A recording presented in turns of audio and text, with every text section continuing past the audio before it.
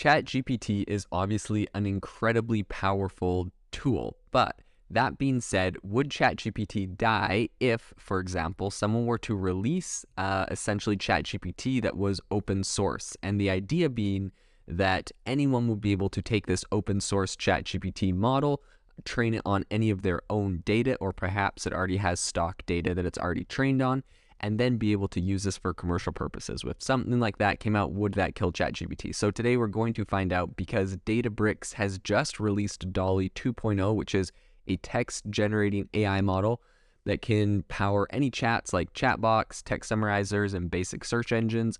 And it's the second version. Databricks actually released an original version of DALL-E back in March. And what's really, really important here is that it's open source and it's licensed to allow independent developers and companies to use this for commercial purposes. So you don't have to pay a royalty, and you can use this to make money, which other ones have come out, but it's just been for researchers and for research purposes of AI. Now, why is, Databricks, which is a company that really it makes all of its money from data analytics, why is it open sourcing an AI model?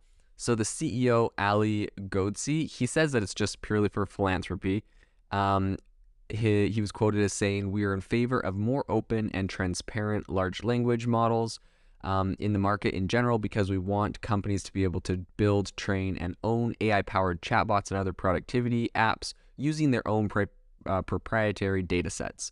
And it's interesting because he said that we might be the first, but I hope not to be the last. So he's not even hoping, they're the big project. He just wants to kind of set a precedent where people are starting to build this. And this is really interesting because obviously with OpenAI receiving $10 billion from Microsoft, this area is hotly contested. A lot of big tech companies are coming in here. A lot of money is going this way. So it's really interesting to see a company completely open sourcing a project like this. So while it does sound incredibly philanthropic, I guess you could say, for them to make this free open source model, you also do have to think a little bit about what the upside would happen for Databricks, or why, obviously this takes a lot of money to build, fine tune, and make this. So why would they be doing it?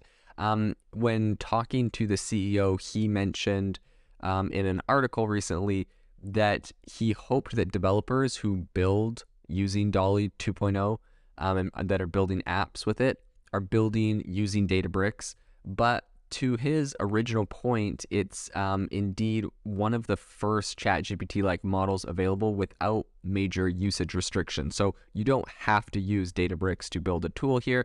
Obviously, that's their hope. And I think, there's no way that they're forcing people to do this. I just think they're hoping that there's enough goodwill from them creating this powerful model that people will use it. So this is, a kind of one of their first generation models that came out. Well, I guess their first generation came out a while ago. This is kind of the second generation to that. But what's really interesting is their first generation model, and actually a lot of these different AI models that have come out, originally were trained on outputs from OpenAI, and even Google has got swept up in this controversy of training their model off of outputs from OpenAI, which is a clear violation to OpenAI's terms of service. So the first version of DALL-E that Databricks released, that's what it did. And the second version they have now, and of course, that's another reason why they have to make it open source and free, is because it's, well, originally it was trained on OpenAI, so it would be illegal for them to monetize that. Now it is not trained on OpenAI. They said that they have this new version. It's on their own proprietary data.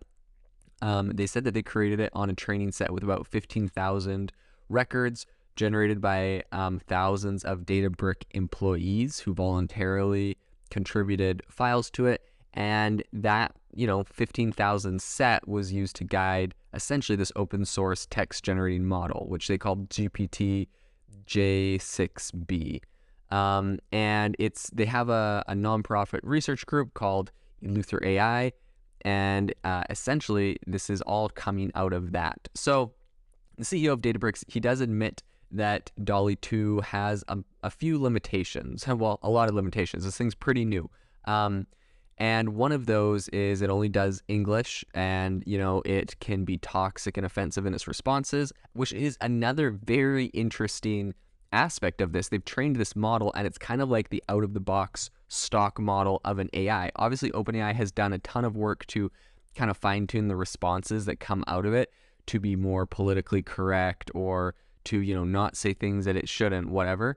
And that has gotten a lot of criticism in and of itself, because depending on what side of the political spectrum you are, you may or may not like different responses that ChatGPT will give you. That being said, DALL-E 2.0 did not receive a lot of those different fine tunings. It's more of kind of out in the wild, and you're getting something a little bit more of a rougher draft. And some people are criticizing that as it's dangerous. Some people are saying they would just prefer the stock AI model.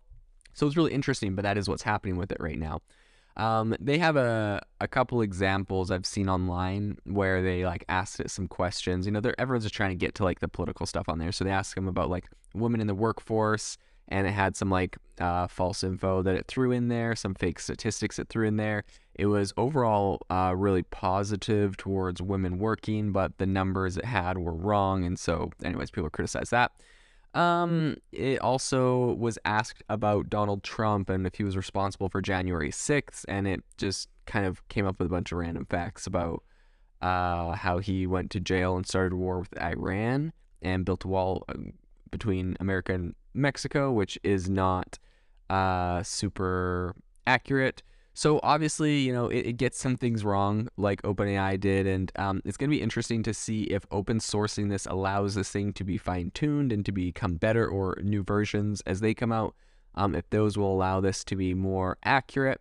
A lot of the same problems OpenAI had early on, but it is really incredibly impressive, and I think people are definitely overlooking the how big of a deal this is to have an open source language learning model like this. While it does have its limitations, those can be fine-tuned by companies and other people in the future or future updates. But while it does have its limitations, any company can grab this out of the box and build their own in-house AI models off their own personal data sets. And this is incredibly powerful for really democratizing AI at this point and not having it all be held in the hands of a few powerful companies, Microsoft and Google in particular. So it is interesting though, because open sourcing can kind of open a whole can of worms, right? When you have people taking your code, forking it, changing it, and modifying it.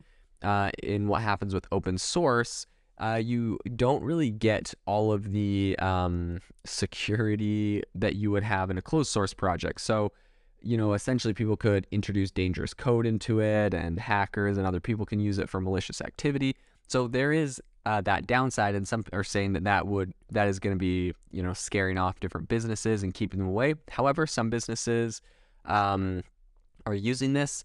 The telecom giant First Orion is testing DALL-E to let their engineers ask questions about documents stored on Confluence, the collaboration platform for onboarding and planning.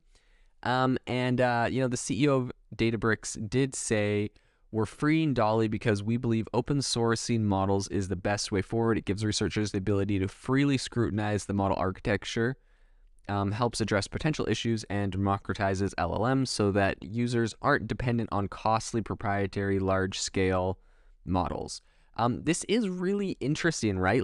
One aspect is that researchers have the ability to freely scrutinize the model. This is something that OpenAI has been criticized on because, it's essentially a black box, and you can understand why, right? They don't want people to go see how they built it because it's a proprietary info, and they don't want, people to clone them. But I mean, come on, everyone's cloning them now. Here's this open source. Everyone's kind of figuring this out.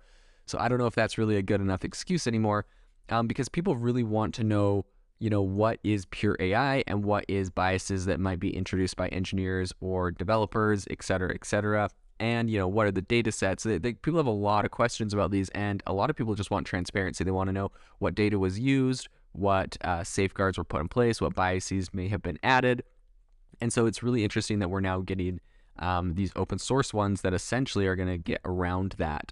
So essentially, by also open sourcing it, I would say that Databricks is also attempting to kind of wash its hands of the liabilities that come along with this, right? Because if you open source it, you're like, no, everyone can monitor it, everyone can make changes and adjustments to the code base, et cetera, et cetera.